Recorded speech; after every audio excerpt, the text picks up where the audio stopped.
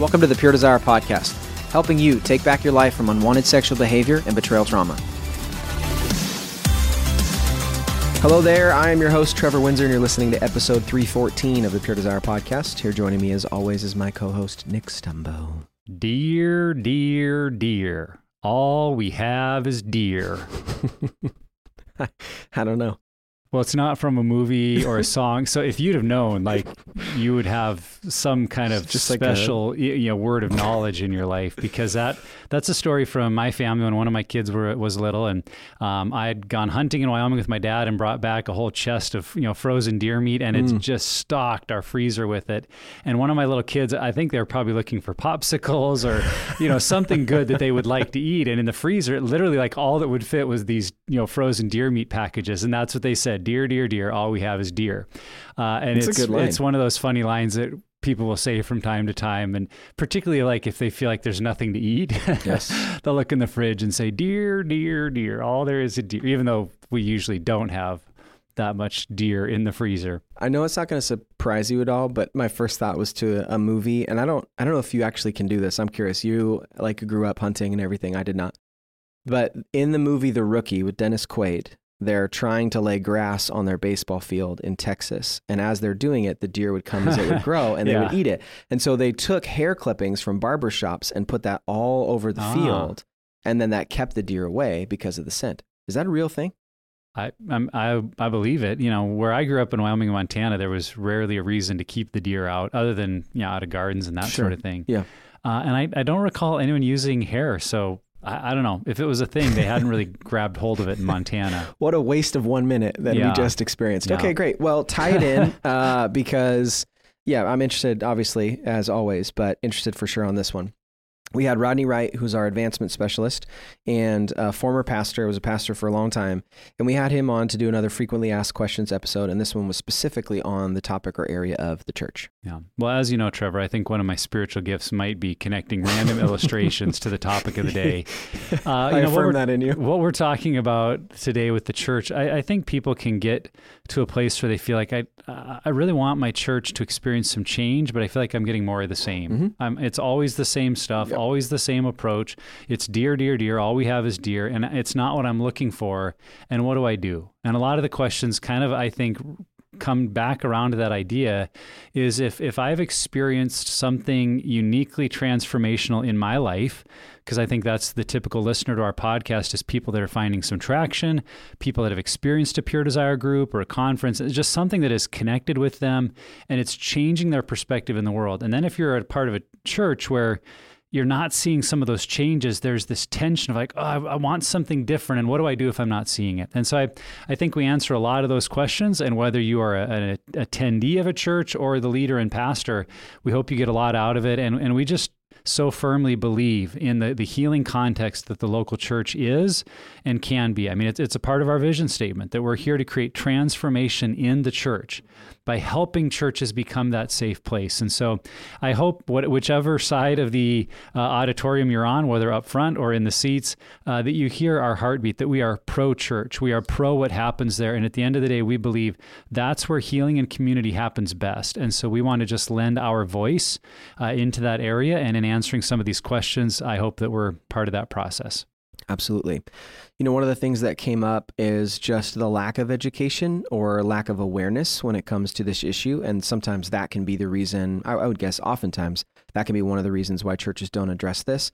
And that really is one of the primary reasons we created Sexual Integrity 101, our 8-week video course. And why don't we tell people a little bit about that course and why they should be running it in their church? Yes, we wanted to create an equipping tool that we felt would be applicable for all people, for men and women, for strugglers and spouses, and just for those that wanted to be a part of support, of helping people they love and care about who might be struggling, for parents, for leaders, for pastors.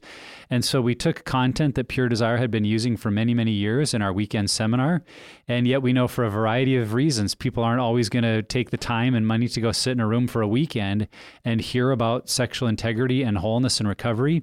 And so we packaged it conveniently into the video series that you can get on DVD or stream online. You could watch it alone or with your whole church. But really that heartbeat to say, if we have a deeper understanding of how our sexual struggles connect to the brain, to the body, to the Word of God, and to recovery, that's really going to create an environment in churches where groups and recovery can happen. It's kind of that idea that a rising tide lifts all boats, right? Like if we can make our whole church more aware of this area, the language, the connections between trauma and the brain and all of that, it's just going to lift up all boats so that those who really do need recovery now feel some freedom to enter in. And so I think that's what sexual integrity is all about. It's unique to Pure Desire and our approach, and I believe you'll get a ton out of it. So if you haven't seen it, don't wait. It's good stuff. No.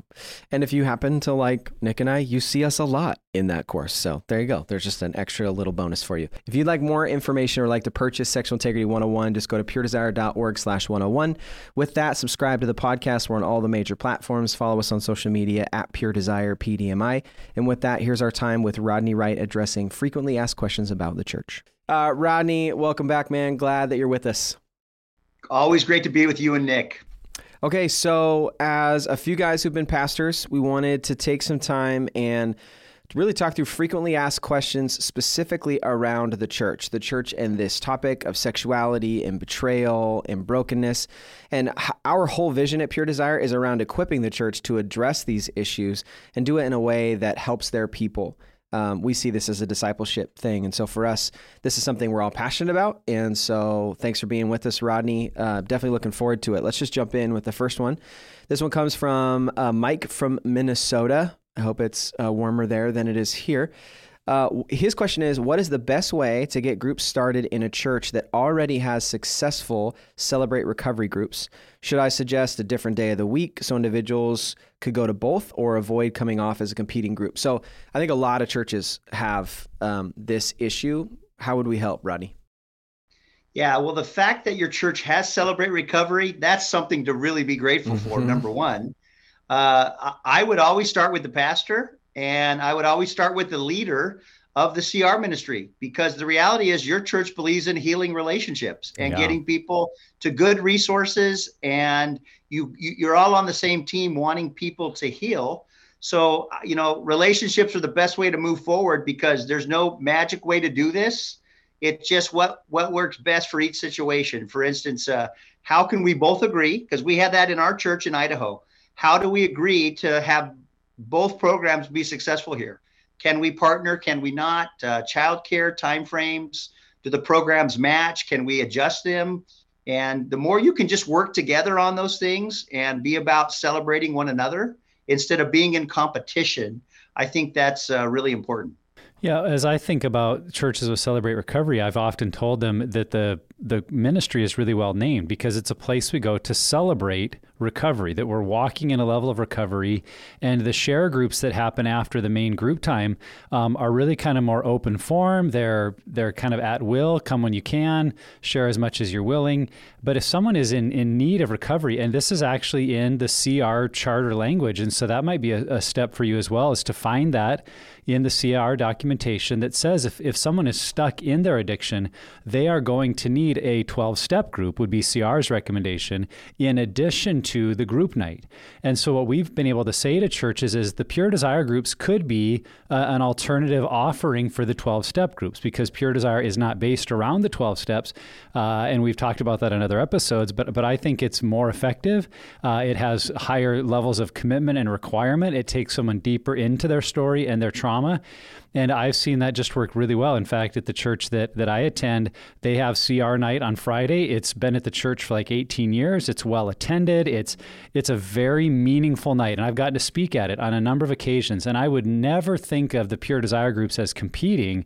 We always talk about them as being complementary, because then I would be leading a Pure Desire group on Tuesday nights. And I would say in that season when I was doing both, at least half of the men in my group were coming to both. They were going to CR, and what they liked about the Friday night is they could go with their spouse. There was the food and the worship time and a message kind of around recovery, which they really appreciated. But then Tuesday night when we would do group, that's where they could go deep. That's where they were expected to complete their work and come with things ready to share. There was a commitment level to the phone calls and the check-ins. And I really think they needed both. And so that's what I would encourage you to offer to your church. Like, hey, these are not competing.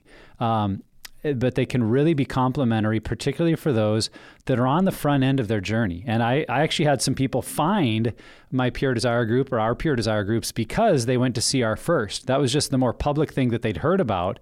And the CR leaders, because we'd worked together, were aware that when it came to issues of sexuality and pornography, that they could funnel them towards a Pure Desire group. And so I got phone calls or text messages saying, hey, I've heard you lead a Pure Desire group because I went to Celebrate Recovery Friday night. And then they'd end up showing to group on Tuesday. So I really think they dovetail nicely. And you can use, again, some of the charter language of Celebrate Recovery itself to promote that to your church. Yeah, and I'd just be careful. At our church right now, they have Celebrate Recovery, and it's those people who are in Celebrate Recovery, from my experience, are very passionate about it and love it and are lifers for it. And if you can make sure that your relationship with the people that are involved in Celebrate Recovery is kind, and there's humility and there's encouragement and you're for each other, I think that goes a long way, because I have had people referenced to Pure Desire groups from there. But then I also, it just happens to be that one of our close friends, her dad is one of the guys who leads it. And it's amazing. It's super fun. And every time I see him, he always asks me how group is. And so there's a lot of shared language there. And so I think if you can leverage a community that's like that, it's just going to help your church in general. Totally. 90 groups in 90 days is what a lot of recoveries say. So the more options you have to get in community, but PD has the right resource, in my opinion, for this area, and takes them deep and has a really great structure for it. So at a flip to a different topic here, Rodney, what does it look like to practically address sexual brokenness or sexual integrity in my sermons? In if someone is preaching, getting to share talks, how could they integrate that into their preaching? Well, the first thing I would say is, as a man or woman who's communicating, own your own story at whatever that is. The more you can just come to terms, if you have any negative sexual history, that you've kind of owned it and there's not shame that you're living with, that's such a great place to start from, is just recognizing maybe God's grace or help in your own life. To me, that always is the best place. So we're not just touching on a subject, but we got hidden shame or something. Or always share a story. Have somebody that, this has been part of their testimony. Get up and share and share their story to the congregation is I think, another great way. Highlight the problem, because this is a real global issue around the world. And I just know the younger generations, which is becoming more and more below me now, is really open when churches address addiction, pornography, sexuality. And they don't hide it. They don't hide it. They just say, hey, this is an issue that we have to face in culture, and they're open about it. Then the other thing I would simply say is call Pure Desire. They have a wonderful team, a speaking team. Nick, Ashley went and did a church service in the Spokane area the other day. Was fantastic. So Ashley, Bob, Nick, myself, there's a lot of us that could come and be complimentary to that subject as well. But there's a lot of ways to go about tackling it. So those are just some things to think about. Yeah, I think educating yourself is really important. I think that's something that if you can speak with some competency or some understanding about the issue, I think that will seep through in anything that you talk about. I also was thinking, as you were talking, Rodney, that, social media, politics, things that are kind of on everyone's mind today tend to be things that are talked about a lot, like they're illustrations or practical applications from things. And I just was thinking, if you knew that sexuality is a universal thing that everyone carries, and to use Julie Slattery's language, every single person is somewhere on the scale of sexual brokenness to sexual integrity. There's not an arrival there. Then address it as often as you can. And I realize even as I say that, it's just I'm not just going to throw a random illustration or talk about sexuality if it doesn't fit. I'm not saying to force the issue, but if there's any connection to that topic, I think the more that you can press into it and the more you can use it as an illustration, or you can use it as an example of something that needs to change, whether it's a philosophy or how we act, what we do, that kind of thing. And then I think just a smaller practical thing that actually has a huge impact is making sure that when we are using these illustrations or we are talking about sexuality or brokenness, they're using both male and female. that there's always this men struggle, women struggle, men are betrayed, women are betrayed. And so making sure that we're casting that wide net so we're not making someone feel more alone than maybe they already do. Yeah, that's what I was thinking about on this one too, Trevor, that if every person sitting in church every weekend is a sexual being made in the image of God to have sexual thoughts, sexual desires, sexual hormones, then that's a reality of something we all are. And whether we're in the midst of a struggle or not, we have to be able to apply the truth of Scripture to our sexuality. And I think we need to get away from the mindset where we only talk about sex, once in a while at that kind of unique weekend, and we warn everybody ahead of time and we make sure the kids are somewhere else. And I'm not saying we shouldn't do that, but if that's the only time we talk about sexuality, it actually, I think, creates a further level of taboo and shame and mystery. And like, we can't really talk about this unless we prepare months in advance, get all the kids out. It's like, now it's not just a part of our human experience. So if you do that because you feel you have a special need for a focus, great. But in addition to that, what you were saying, how can we apply the truth of Scripture to this area as just a regular part of the sermons? And so a couple of quick examples I thought of: if you're preaching on gratitude, you could talk about the person who says, maybe you're stuck in a marriage where you feel like you deserve more sex, or your spouse should be more responsive to you sexually.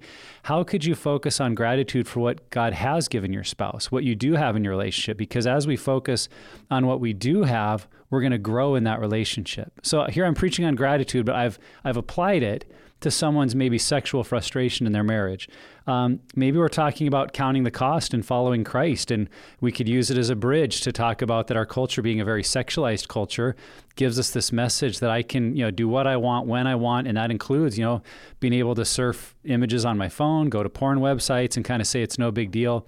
But if I'm going to count the cost to follow Christ, and I'm going to deny myself and turn from this world, then I'm looking to turn away from those things. So now, I've applied discipleship into that area. Or a third one I thought of, we could be preaching on Moses and principles of leadership. And maybe we say, in the home, moms and dad, that means we need to be a leader in our area of our kids' sexual development, that they're going to take their cues from us, and we need to take a leadership role with our children in having proactive conversations about healthy, godly sexuality. So in all of these, I'm looking for ways, how do I bridge the gap to what people are experiencing? And I hope you're doing that in other topics as well. I mean, I wouldn't say that every application should be a reference to someone's sexuality, right? But the more we include that as one of the areas of life we're referencing, because usually I think most preachers they'll apply it to people's relationships in general. Will apply it to their money, maybe to their careers. And I would just say, and apply it to their sexuality, because these are all major parts of what it means to be human. And when we give people biblical ways about thinking of their everyday struggles and battles, that's where I think it really becomes a normal conversation in our church. Yeah, totally.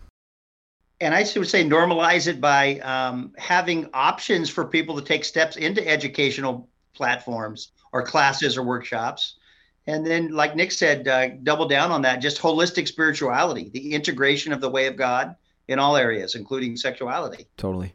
Just let it be one of those subjects. Yes. Okay. This is what I love about FAQ. Switching gears here. Sometimes this is sent in from someone who wants to be anonymous, which is totally fine. We're all for that. Sometimes, due to ignorance or a lack of education or awareness, churches can promote marital sexual abuse with phrases like "don't deprive him" or "don't say no to your husband." 2 questions out of that. How can people recover from this form of spiritual abuse? That's a big question. And the second one is, how can churches address this if they've preached these messages in the past? Nick, you want to start on this one, or you want me to dive in? Hey, if you're ready, go for it. I'm always up for jumping in.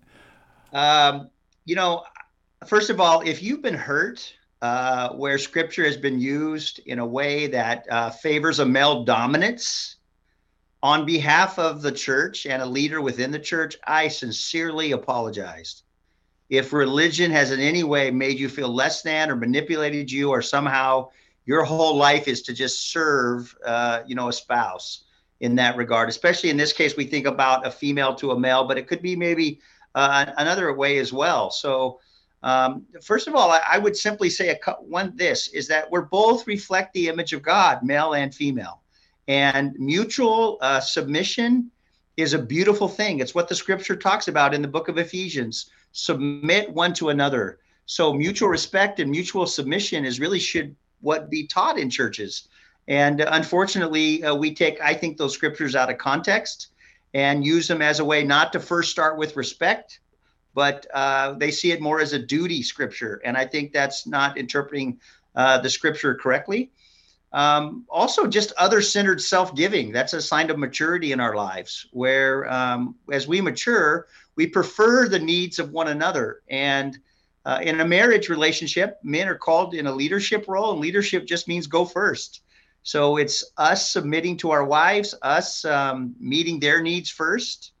And I think the church, too, can also just admit mistakes if people have been hurt and bring some clarity to this subject matter. And go seek some outside help if you feel like you're not getting that clarity from your church. There's a lot of good ministries and organizations that can really help. I know our B&B and Unraveled resources are really great about self-respect and good communication in that regard.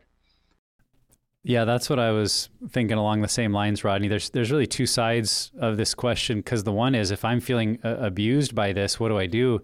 And I think I would answer that the way we might respond to any form of abuse, to say you're going to need support. You may need a professional that you can talk through with it. What does it look like to recover from this and the trauma I felt? And you're going to need community. You're going to need a group around you that can understand what you're going through and point you towards health and growth and maturity. And I think, unfortunately, many people that have been really hurt by this kind of language have left the church because they feel like there's no other alternative. And I would say that may be a need to leave that current church if that's truly a philosophy they keep preaching and advocating, and you can see there's error in it. But I would just say that's not the Word of God or the body of Christ as a whole. And so another thing I find is helpful is if you have Christ followers that you really respect and are close to wrestle together. What does the Word of God mean in 1 Corinthians 7? What do I take out of Ephesians 5? Because it's an unfortunate conclusion if we just kind of like staple those pages of our Bible shut and say, well, this has been used for abuse, so I just don't even read that or believe that. Well, no, there is, as Rodney was bringing up, some really beautiful application of mutual submission. But unfortunately, many churches have kind of ignored other scriptures about the way that we build trust and safety, and that our bodies matter, and all that has to be taken into account. Now, on the flip side, if we feel, boy, we've been a part of perpetuating those messages, I think just what Rodney said, there needs to be humility. It's okay to take ownership. It's okay to stand and say, there's been a way we've approached this passage that I think has been taken to mean we have no voice, we have no say, we just have to be a doormat. And that's not the full teaching of Scripture. That this is really in the context of healthy relationship and of two people that are committed to the good of the other. And so let's talk about what do we do in situations where that's being abused or taken advantage of. And so I think just having that humility to learn and grow, and I would say finally a willingness to listen. Because if we hear from people, even occasionally, that say, this method of preaching led to real significant pain and abuse in my life, I think we need to take that seriously and listen and say, boy, is that truly, are they truly being offended by the gospel? Because some people are, let's name that truth. But if what they're truly being offended by is something that I'm preaching that isn't accurate to the gospel, maybe I need to learn and grow, because I don't think the Word of God abuses us. I think it challenges us. I think it corrects us. But if it's leading to someone really feeling abused in its application, as the preacher, we may be missing something. And I think having that ability to say, I'm not perfect. The Word of God can be perfect, but my application and preaching of it is not. Yeah. And so to own that and to learn and grow, I just think is something we should be doing in every area, and especially in this one. I think this is another area that people can, and I'm guilty of it too, of villainizing the church as if it's this big, bad, the big bad, big C church or whatever, that they're out to hurt people. And I want to make sure that people understand that it's not like a pastor or a preacher is getting up there thinking, I'm going to say this and I know it's going to hurt people. I know it's going to be abusive. I think a lot of it comes from a misunderstanding of the actual problem or issue and how to address it. I've already talked about this a lot, but in my experience at seminary, I was never taught how to help people walk through sexual issues. I was never discipled on my sexuality.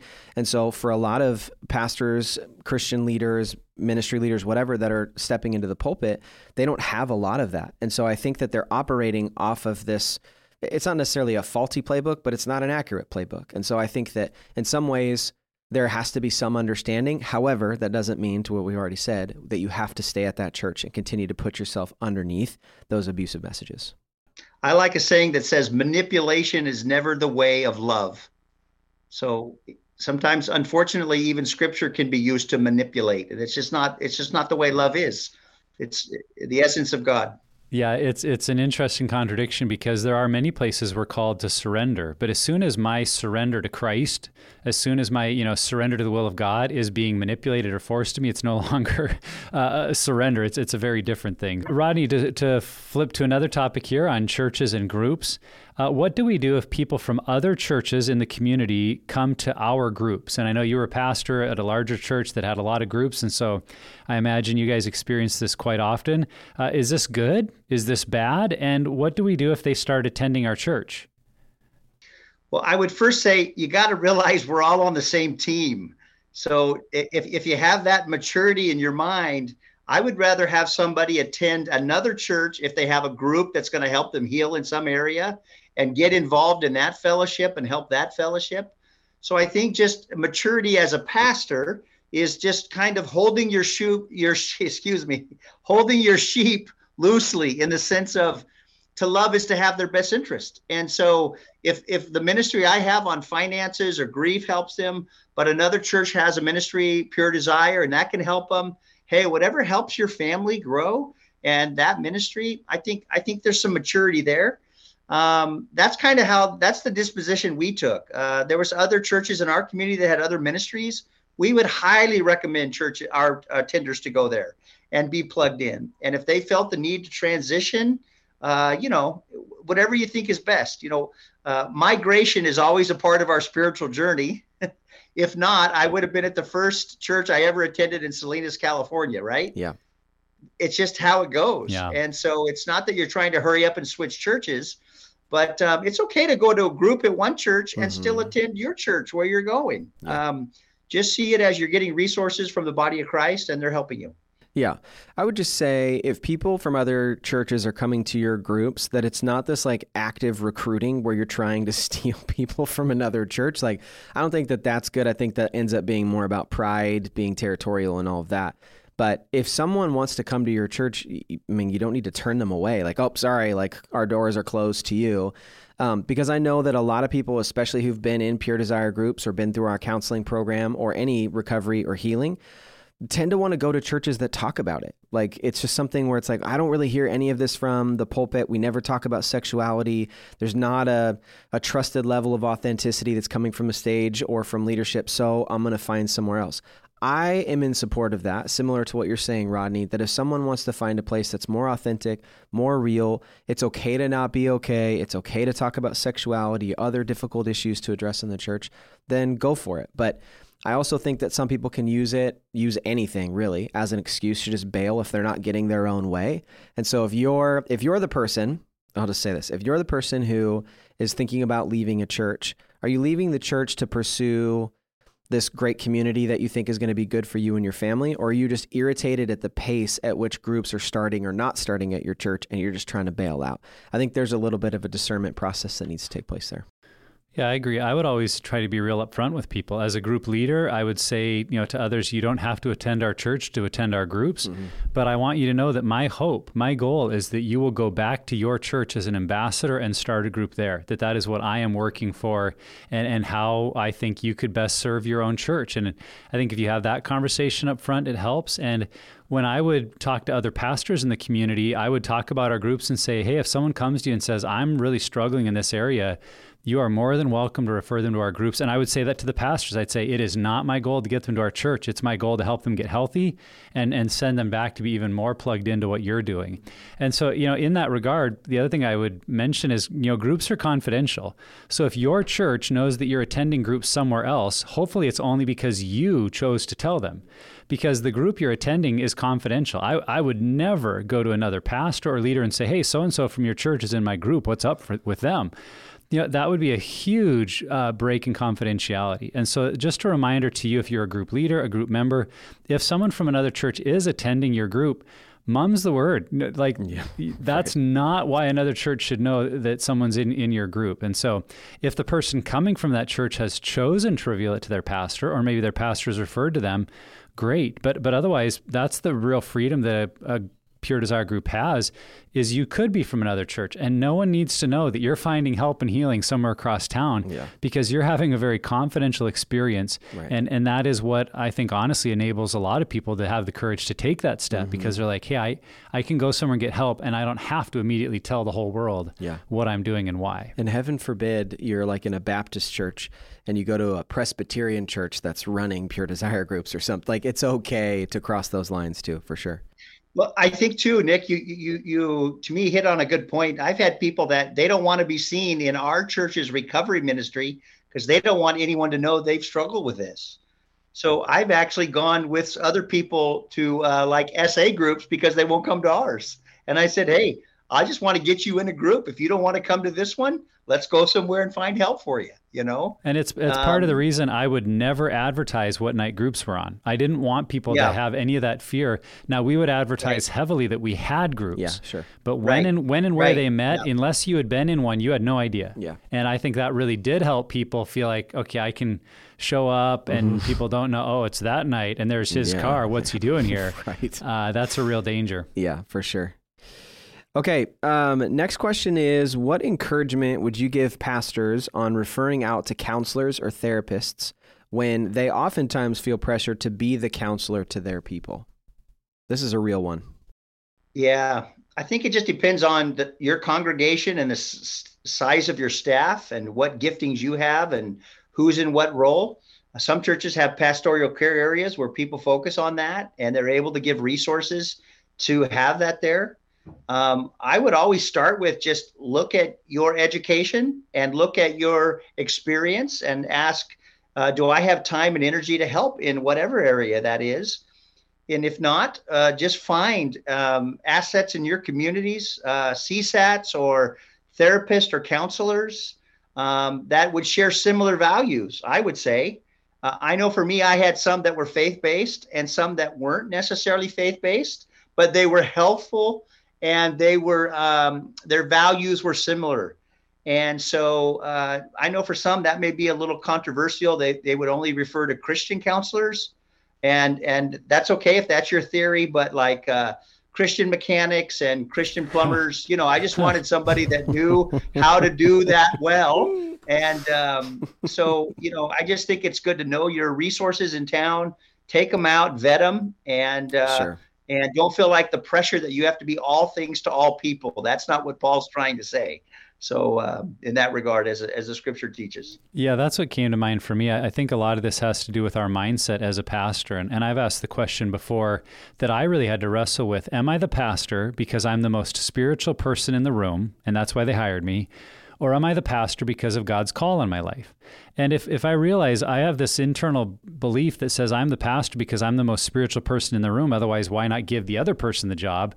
Then I do kind of carry that burden. I've got to have an answer for everything. I've got to be the know-all, end-all, be-all for anything to do with the Word of God. And if not, maybe I'm not qualified to be the pastor. And I would just say if you realize you're wrestling with that, which for many of the first years as a young pastor I did, that is a heavy burden, my friend. And if I could do anything to encourage you to lay that down, do it, because that's not why you're the pastor.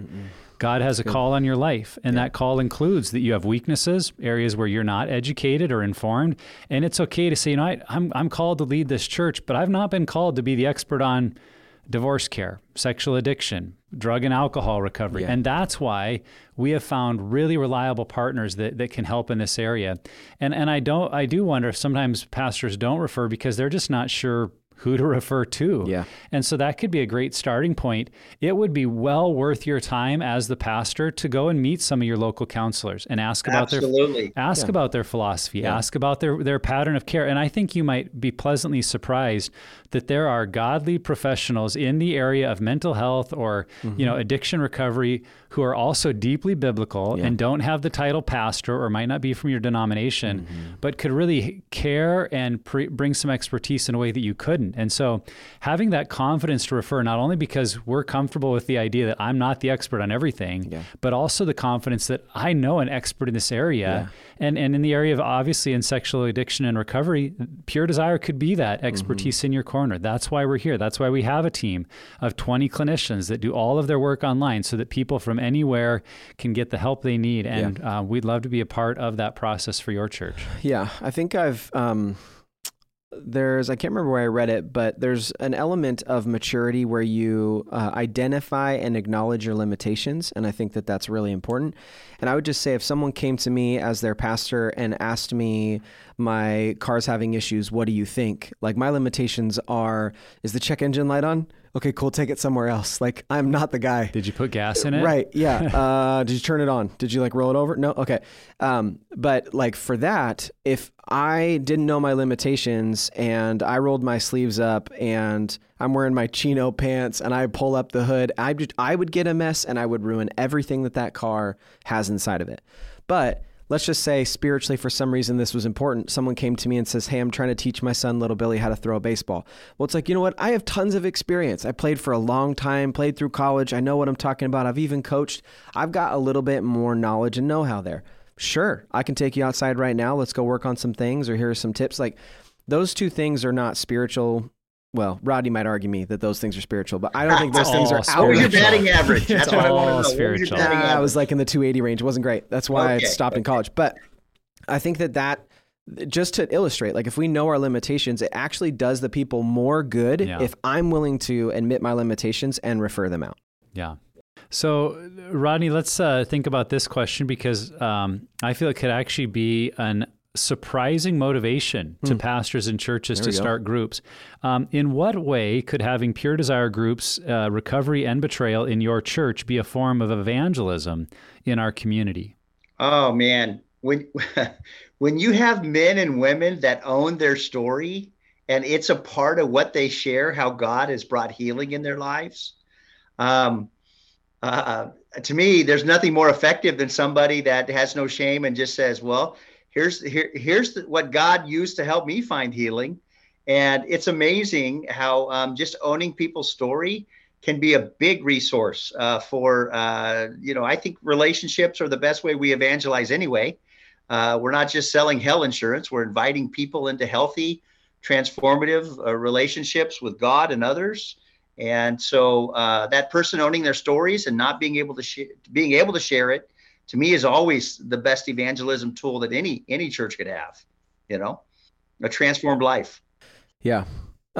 It's interesting. I would say in some ways, because of the fear to address this issue, I think our culture or our world is a lot quicker to jump to this, but like the conversation about pornography, about sexual abuse, about sexual misconduct, sex trafficking, betrayal, all of that, the world is very willing to have those conversations.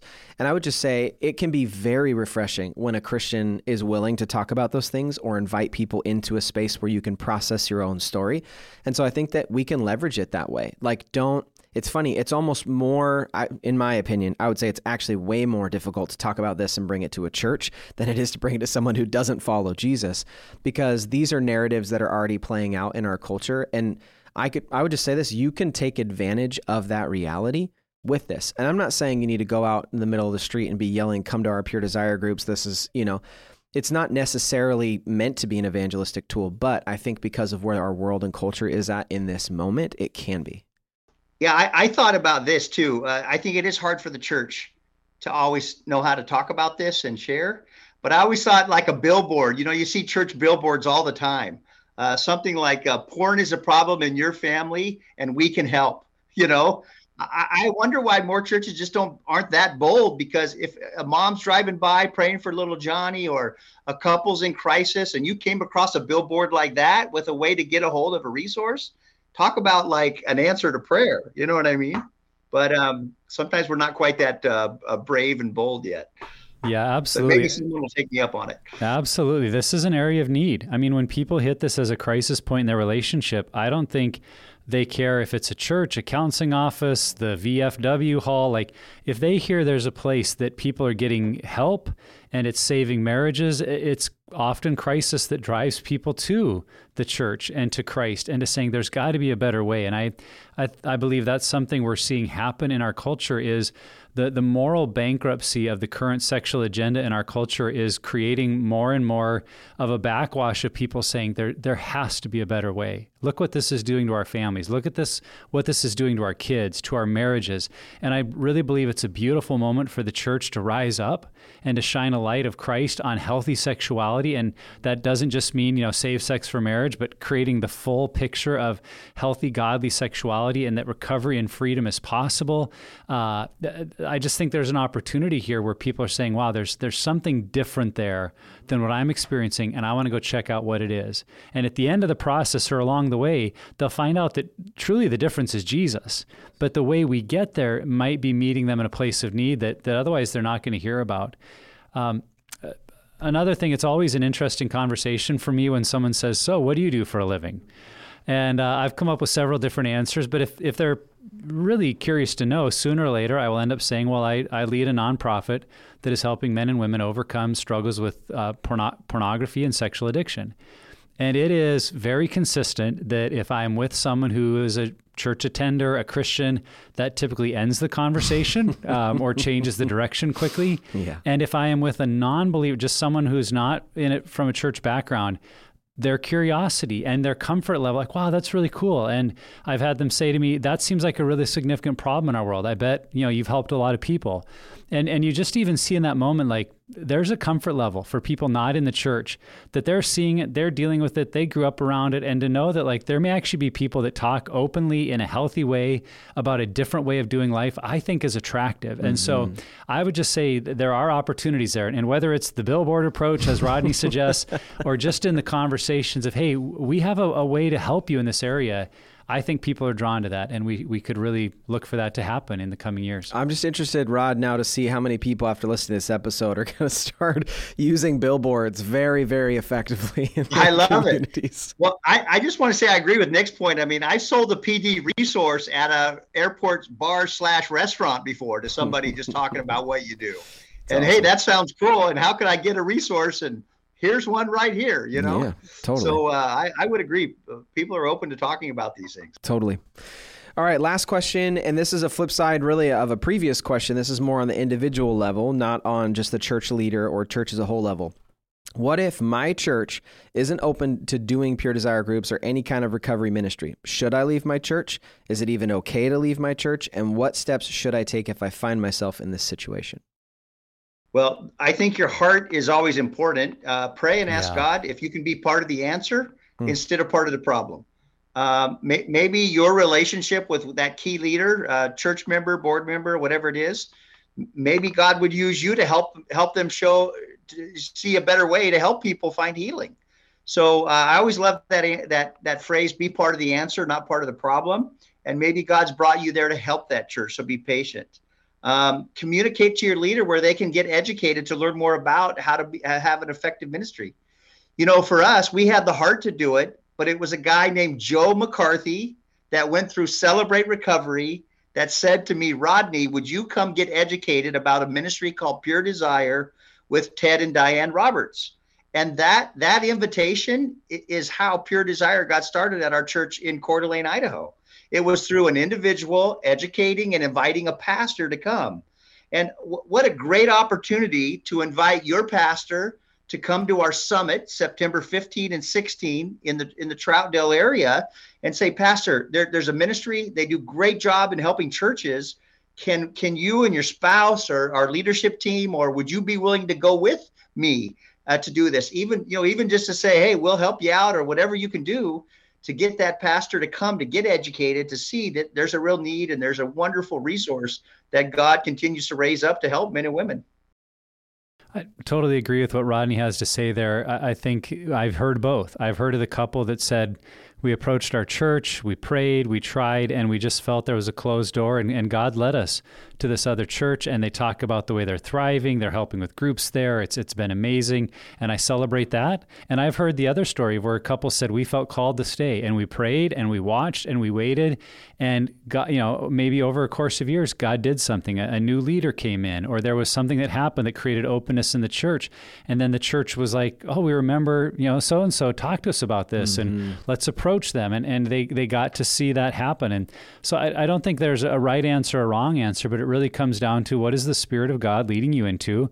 And if you are in a place where you're like, my church is just totally closed to it, and I'm praying for them, I feel called to stay, it is okay, in my opinion, that you're also helping lead groups at another church. That doesn't mean you're leaving your church. It just means that there is a passion you have to help others in an area that God has helped you. It's the 2 Corinthians 1. I'm comforting others with the same comfort God has given to me.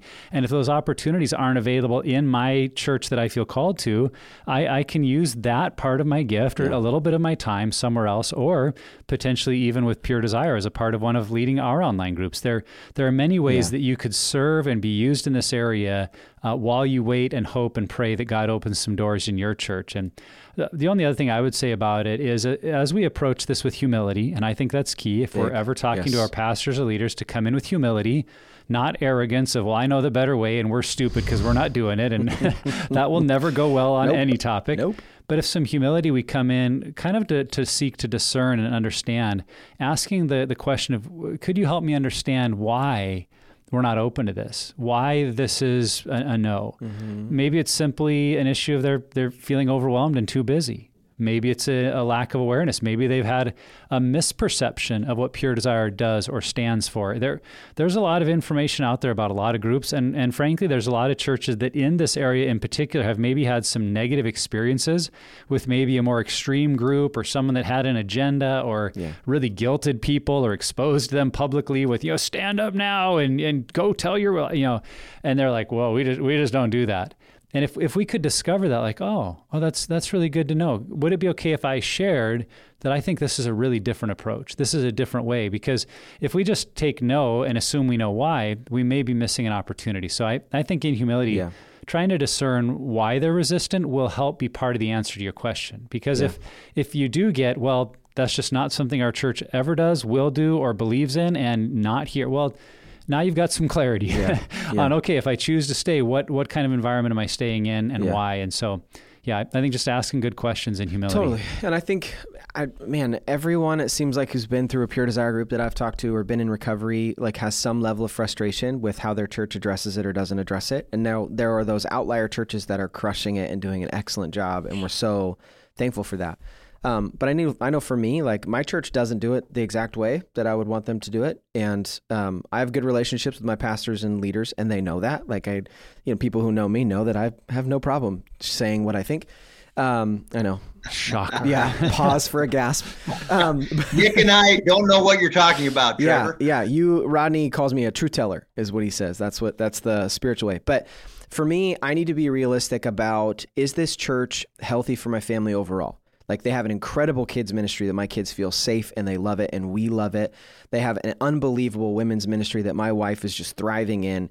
And so for me to, like, be sitting on my hands, like, having this terrible attitude and, like, grunting because they're not talking about sex and sexuality the exact way I want them to on stage, to your point, Nick, like, be humble. Like, is a move for my family the best thing just because they're not talking about it the exact way that I want them to? In my experience, no. Like, in my situation specifically, no. But I also think that we need to be realistic with maybe your pastor or your leader is like, you totally can run a group. I've got here's a room, go for it, like, build it, do your thing. But they're not talking about it from the stage. Like, you need to understand that there's still support there. They're still saying it's okay to run groups. It's okay to invite people. It's okay to have this at the church. But just because they're not ready to, like, shout it from the rooftops from the stage doesn't mean that it's like, oh, okay, we can't go here and bail out. So I think that tied with that, I would say just be patient. This is one of the things, and Rodney knows this, Nick, I know you know this too from you guys' experience being pastors in a church, that over time, the amount of groups that can grow and build is crazy. The amount of impact that God can do over years versus you've had a conversation 6 months ago and nothing has happened yet. It's like, well, give it some time. So I think be realistic and be patient are my encouragements. Yeah. Play the long game, you would say. Play the long game, That's right. Yeah, we tend to underestimate what we can do in 5 years, but overestimate what we can do in 1. Yeah. That's a principle I've heard. And so to think, okay, I appreciate you guys. This year it's not happening. Oh, sorry.